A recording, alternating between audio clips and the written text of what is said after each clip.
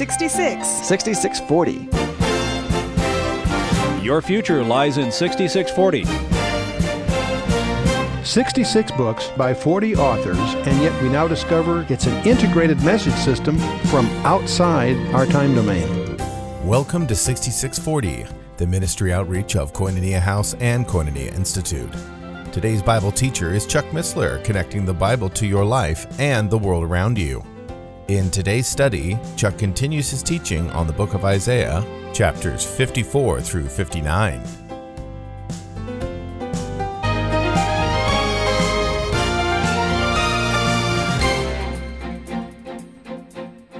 Anyway, verse 4. Behold, I have given him for a witness to the peoples, a leader and a commander to the peoples. Behold, thou shalt call a nation that thou knowest not, and nations that knew thee not shall run unto thee because of the Lord thy God, and for the Holy One of Israel, for he hath glorified thee. And indeed, the whole world will acknowledge the Lord, but also Israel have that unique relationship with him. And that's what he's highlighting here. Interesting. It mentions the sure mercies of David. The word really implies promises of David. And the primary one is that the Messiah would come from his seed and that he would sit on David's throne and it'd be an everlasting kingdom. See, there's some very unique promises. When you say the mercies of David or the promises of David, you and I cling, of course, to many promises of Jesus Christ as the Messiah or our Redeemer, our Savior. But what's illuminated here or focused on here are the unique relationships to Israel. You see, the promises to David are that the Messiah would be from his seed, eligible for his throne, and set up a kingdom forever. Not some kind of fuzzy never land thing, but a literal kingdom on the literal throne of David. And how we have a tough time really appreciating that. Verse 6, seek ye the Lord while he may be found. Call ye upon him while he is near. Wait a minute, friends. That implies something rather serious. That implies he's not always findable. If you hear his voice, if he's calling you, if he's touching your life, you need to respond because he won't always do that. Seek the Lord while he may be found. Circumstances can change that. Your attitude can change that. Your lack of openness to him can change that. Seek ye the Lord while he may be found. Call ye upon him while he is near. Let the wicked forsake his way, the unrighteous man his thoughts, and let him return unto the Lord. And he will have mercy upon him and to our God, for he will abundantly pardon. Again, Isaiah does this so often. Are those in juxtaposition, or are those two people? You can argue both ways linguistically.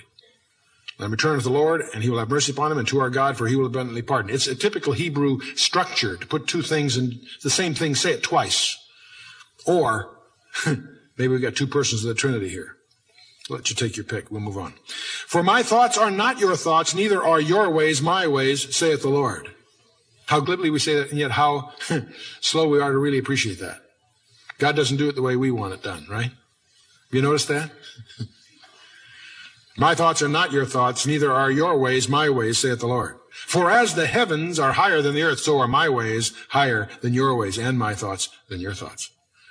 For as the rain cometh down and the snow from heaven, and returneth not there, but watereth the earth, and maketh it bring forth and bud, that it may give seed to the sower and bread to the eater, so shall my word that goeth forth out of my mouth, it shall not return unto me void, but it shall accomplish that which I please, and it shall prosper in the thing whereunto I sent it. Boy, these verses are rich. If you're a scripture memory type or take notes, you might annotate some of these. They are, from verse 6 on especially. Boy, what a passage. It's interesting, verse 10, he speaks of the sower. It may give seed to the sower. Does that echo the idioms in Matthew 13? Remember the sower and the seed and the four soils, followed by the sower and the tares and the wheat of the 7 kingdom parables that Jesus gives his disciples in Matthew 13. It's interesting to notice that the author of these 66 books penned by 40 penmen uses the same idioms, whether you're talking about Isaiah or Matthew 13 or Revelation 2 and 3 or whatever. It's interesting. The theologians, if you're trying to justify, having spent a lot of time in college, you got to give these things big fancy names. They call this the principle of expositional constancy. All it really means is that the idioms that God uses, whether he's speaking through Moses in Genesis or Isaiah here or Jesus in Matthew 13, the idioms, the alphabet he's drawing from is in common. It's just one of these subtle testimonies. The more you read the Bible, the more you accept it at face value, the more you'll discover justification that it is, in fact, to be taken at face value. God says what he means and means what he says. And that these 66 books written by 40 authors is a singular message system engineered. Every number, every detail, every syllable there by design, by supernatural engineering. So shall my word that goeth forth out of my mouth, it shall not return unto me void. Boy, that's an interesting commitment. You're witnessing. You're in some situation with strangers, whatever, and what pops into your mind is some scripture. Don't be shy. Throw it out there. They laugh at it. They disparage it. They go on with things. Not to worry. It's not your problem. It's God's. My word will not return unto me void. He's not talking about handing him some cute tract or delivering some eloquent little repartee that you've worked up. No, give him the word of God. It'll work. Your artifice won't. His word will not return void. It may take 10 years for that remark you made, that scripture you tossed in that situation, to echo back in the person's mind and cause him to be confronted with the living God. It may not be in the next 10 seconds, maybe 10 years later. God's commitment is that his word will not return void. Who's going to express his word? Some angel calling out of the clouds? Maybe occasionally, but it's not too often, I don't think, that I know it is. Who's going to express his word in the situation to the world, to the men, to the situation you run into? You are. You are. You have an opportunity to participate. If you don't, will God be stymied in what he's trying to do? I don't think so. I think he'll find a way around your ineptitude. He just gives you an opportunity to participate. Grab it. You can have a cosmic impact. And boy, it's exciting to discover occasions when that really, you really have that. Anyway. So shall my word that goeth forth out of my mouth, and it shall not return unto me void, for it shall accomplish that which I please. And it shall prosper in the thing whereunto I sent it. If God gives you a verse, by the way, he can't do that unless you've done some preparation. Remember when Philip was joined to the Ethiopian treasurer's chariot, to the caravan coming back from Jerusalem. The Ethiopian was puzzled he was reading Isaiah 53, didn't understand it. How can I understand unless someone show me? Philip got up there and explained Isaiah 53. Why could he? He'd done his homework. He understood Isaiah 53, and he understood how it related to Jesus Christ. So he shared that and changed the course of Ethiopia, among other things. He did that because he did his homework. Have you done your homework? Do you know your Bible? Do you understand Isaiah 53? Have you memorized a few key verses on key things so that you can respond? Unless you do, how's he going to use you? How's he going to give you an opportunity to participate in his grand adventure? Because he's going to get it done. But you have an opportunity to participate. It shall accomplish that which I please, it shall prosper in the thing whereunto I sent it. For ye shall go out with joy and be led forth with peace, and the mountains and the hills shall break forth before you into singing, and all the trees of the field shall clap their hands. That sounds familiar. Echoes Psalm 48:8 and other places. Instead of the thorns, incidentally those are the acacia bushes, shall come up the fir tree. The word thorn is the acacia bush. That's an interesting thing. The acacia wood is the interesting wood because it's the wood of the burning bush in Exodus 4. It's also the wood that was the shittim wood that was covered with gold in the tabernacle.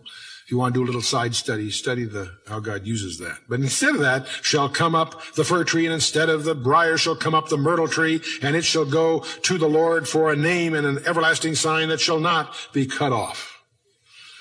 At this point, Isaiah shifts gears. We've had this sort of wild tour of thought, and now he gets down to some real practical implications of all of this.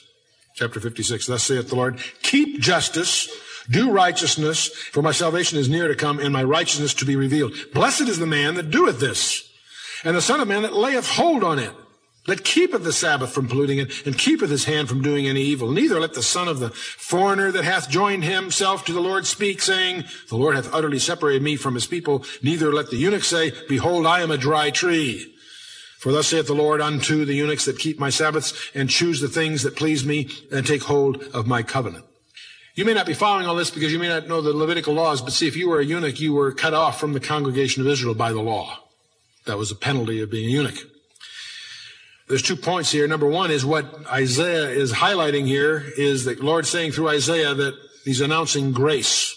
See, by the law, they would be a dry tree. They would be cut off. But he says, thus saith the Lord God unto the eunuchs that keep the Sabbaths and choose the things that please me and take hold of my covenant. Even unto them will I give mine house and within my walls a place and a name better than of the sons and of daughters. And I will give them an everlasting name that shall not be cut off. Now you may be wondering, gee, that's interesting, but why is Isaiah focusing on this particular thing? How widespread can that issue be?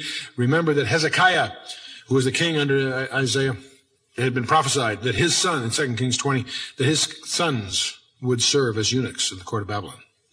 And his sons may have included Daniel. Daniel has 3 friends in Daniel chapter 1 that are taken to Babylon under Nebuchadnezzar, reported to the king, the head of the eunuchs. It may have been of the royal line.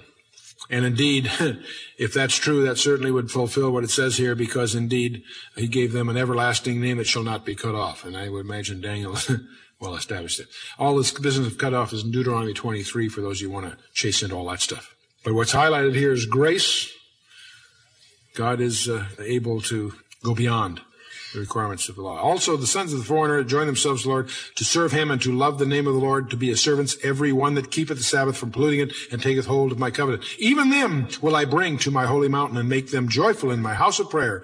Their burnt offerings and their sacrifices shall be accepted upon mine altar. For my house shall be called a house of prayer for all peoples. There's Isaiah again, all peoples, not just Jews. My house shall be a house of prayer for all peoples. And that reason that sounds familiar to you is because Jesus quotes that in Mark 11, verse 17. Remember when he cleansed the temple? You've made my house, you made it a den of thieves. My house shall be called a house of prayer. Where is he quoting? From Isaiah 56. The Lord God who gathereth the outcasts of Israel saith, yet will I gather others to him beside those that are gathered unto him. Ooh, that's interesting. Jesus says, I have flocks that you know not of. Huh? All ye beasts of the field come to devour, yea, all the beasts in the forest. His watchmen are blind, they are all ignorant, they are all dumb dogs. They cannot bark, sleeping, lying down, loving to slumber. Yea, they are greedy dogs that can never have enough, and they are shepherds that cannot understand. They all look to their own way, every one for his gain, from his quarter. Come, they say, I will fetch wine, and we will fill ourselves with strong drink, and tomorrow shall be as this day, and much more abundant. Now, obviously, Isaiah is talking about the situation there in Israel, but as you read this, we can't help but stand back and say, wait a minute, does that fit today or not? Everyone shall look to their own way, everyone for his own gain from his quarter. You know, it fascinates me as a businessman to look back at the last, say, 50, 60, 70, 80, 100 years in business in this country. One of the highest ethics in business in this country was Wall Street. My word is my bond. The integrity of the street created the capital base that allowed this country to prosper in the Industrial Revolution and onwards. It was, if you were interested in that sort of thing, the highest standards were set by the grand houses of the street. You know, all the grand major firms, the old traditions. It fascinates me to watch the deterioration in just the last few years, where those proud institutions are now synonymous with sleaze. How those proud institutions are now transaction-oriented.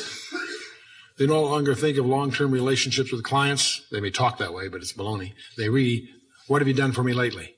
What kind of transaction can I con you into that will give me the fat fees that have been characteristic of that trade? See, they all look to their own way, everyone for his gain from his quarter. Come, they say, I will fetch wine, and we will fill ourselves with strong drink, and tomorrow shall be as this day, and much more abundant. And even today, with all the problems in this country, people are saying, well, it's a recession, it's a cycle, it's going to be a little tough to get through, but it'll turn. Oh, really? I made 30 years studying the business world. Doesn't mean I'm right. But I look at this and I don't see a recession at all. I see something far more serious. When General Motors lays off 74,000 permanent layoffs, not temporary layoffs because of a correction of inventory. No. We're talking about downsizing one of our proudest corporations in America. Okay, that's an incident. Now look at IBM Corporation posting the first loss in 50 years, a loss of $1.4 billion. That's big numbers for anybody, even IBM. And look at R.H. Macy, 134 years of history, and it's in chapter 11. And it's not any one of these. They all have their stories. And yet, you look at the list, it grows and grows and grows and grows. Union Carbide's got problems. McDonnell Douglas has to go to Taiwan for financing. That's rather bizarre. You look at a list of the top 40 banks in the world, and there's only one U.S. bank on the list, Citicorp, number 26, and it just posted a $500 million loss. Doesn't take much horizon to recognize something's going on. And it isn't a correction. It's not a cyclical recession. It's something more fundamental. Tomorrow shall be as this day. I don't think so. And much more abundant. Gee, I wish it would, but I don't think so. Got the savings and loan debacle. We've got the banks right behind it and the insurance companies right behind it. And we're talking hundreds of billions of dollars. That's big money even for a government. No, something more serious is going on. And so these passages apply. One of the things that we'll be talking more about is just what do we do in these times? First thing you do with your head up is to recognize that the ground rules have changed. The structures, the institutions, the playing field, as some people like to call it, of the past is history. There's a new set of players, a new set of rules, a different terrain. And your first step is to understand what the terrain looks like, and then map your strategy to go after it. And your guidebook is right here in your lap. Come, they say, I will fetch wine, and we will fill ourselves with strong drink. And tomorrow shall be as this day, and much more abundant. But this is put in the context of being their assertion that's in error. Chapter 57 continues to nail the false leaders and these misconceptions. The righteous perisheth, and no man layeth it to heart. The merciful men are taken away, none considering that the righteous is taken away from the evil to come. Not bad, but let me tell you what it really says. The righteous are gathered in, the Hebrew says, out of the way of evil. Hey, that has a little different ring to it, doesn't it? The righteous are gathered in out of the way of evil. That's kind of an interesting phrase. If you're a weird one like me, you can say, gee, that smacks of the rapture. But that may be reading something into it. I'll leave you to do that yourself. Verse 2, he shall enter into peace. They shall rest in their beds, each one walking in his uprightness. But draw near here, ye sons of the sorceress, the seed of the adulterer and the harlot. Against whom do ye sport yourselves? Against whom make ye a wide mouth and draw out the tongue? I won't do any gestures. I think it speaks for itself. Are ye not children of transgression, a seed of falsehood, inflaming yourselves with idols under every green tree, slaying children in the valleys, under the clefts of the rocks? And of course, the allusion here is to the worship of Moloch. They set up in the valley of Hinnom, child sacrifice. Heated this bronze idol till it was intensely hot, and then putting their children in its arms. Bizarre practices. Not quite as bizarre as the ones we practice today. What we try to do is legalize the destruction of the child before it's born. As if that's different, huh? Among the smooth stones, and the word actually here is Bethels, or houses of God, it means, but the smooth stones of the stream is thy portion, and they are thy lot. Even to them hast thou poured a drink offering and hast offered a meal offering. Should I receive comfort in these? Upon a lofty and high mountain hast thou set thy bed. Even there wentest thou up to offer sacrifice. Behind the doors also and the doorposts hast thou set up thy remembrance. For thou hast uncovered thyself to another than me, and art gone up, and thou hast enlarged thy bed, and made thee a covenant with them. Thou lovest their bed where thou sawest it, and wentest to the king with ointment, and didst increase thy perfumes, and didst send thy messengers afar off, and didst debase thyself even unto Sheol. God focusing on their false practices, and obviously the idioms are very mixed here, obviously referring to false worship, but also all entangled with this sexual overtone. It's interesting how all through the Scripture, the language that speaks of false worship treats false worship as adultery. There's a strange intermix of idioms between sexual infidelity and spiritual infidelity. God uses the same terms to describe both, and we find them interestingly intermixed here. As often they are, literally, but certainly are, idiomatically. Thou art wearied in the greatness of thy ways, yet saidst thou not, there is no hope. Thou hast found the life of thine hand, therefore thou wast not grieved. And of whom hast thou been afraid or feared? That thou hast lied and hast not remembered me, nor laid it to thy heart? Have not I held my peace, even of old, and thou fearest me not? I will declare thy righteousness and thy works, for they shall not profit thee. Boy, one of the amazing things is how people are going to discover that which they trusted in ain't going to cut it. And boy, is it a tough time to find out, at the end of the road. Just because God was forbearing. Have not held my peace, even of old, and thou fearest me not. In other words, God was patient. He didn't strike them all down right away. I will declare thy righteousness and thy works, for they shall not profit thee. When thou criest, let thy companies deliver thee.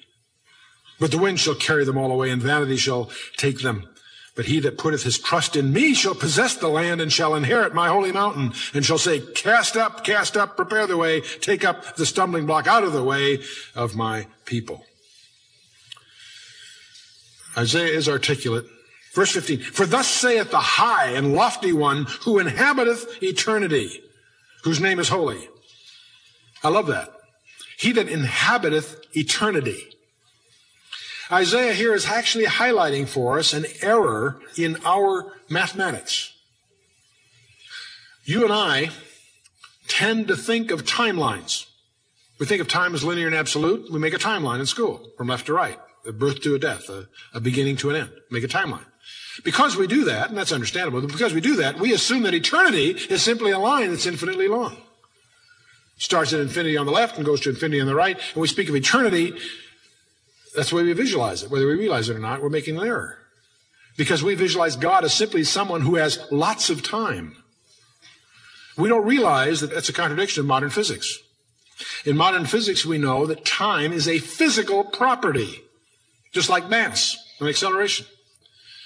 Tell me the mass and the gravity and so forth, and you can construct a time domain. Change the mass, the gravity, acceleration, and you change the time. Time can dilate. Time is not linear or absolute. We know that, and that's what Einstein's general theory is all about. Special theory has to do with energy and mass, but the general theory, primary implication for us philosophically, is it recognizes that time dilates. Time is a physical property. Talk about God as being freed from the constraints of mass in the first place. He doesn't have lots of time. He's outside the dimensionality of time altogether. We've talked a little bit. That's all by way of review. Okay. Here is what Isaiah says. The high and lofty one who inhabiteth eternity. You see, that makes sense to us if we understand that being eternal is to be outside time altogether. He's in a totally different dimensionality. And we know from the New Testament, we shall be like him, for we shall see him as he is. Boy, that's sophisticated math. That's a hyperspace discussion. We will see him because we are in his dimensionality. That's wild. Thus saith the high and the lofty one who inhabiteth eternity, whose name is holy. I will dwell in the high and holy place with him also, who is of a contrite or crushed and humble spirit, to revive the spirit of the humble and to revive the heart of the contrite ones. For I will not contend forever, neither will I always be angry. For the spirit shall fail before me, and the souls which I have made. For the iniquity of his covetousness was I angry, and smote him. I hid myself, and was angry, and went on backsliding in the way of his heart. I have seen his ways, and will heal him. I will lead him also, and restore comforts unto him, and to his mourners. I create the fruit of his lips, peace, or more precisely, perfect peace, to him that is far off, to him that is near, saith the Lord, and I will heal him. But the wicked are like the troubled sea, which when it cannot rest, whose waters cast up mire and dirt. There is no peace, saith my God, to the wicked. The last couple of verses are very familiar to us because they echo similar phrases elsewhere. There is no peace, saith my God, to the wicked. Isaiah has used that as a refrain earlier. I think it was chapter 48.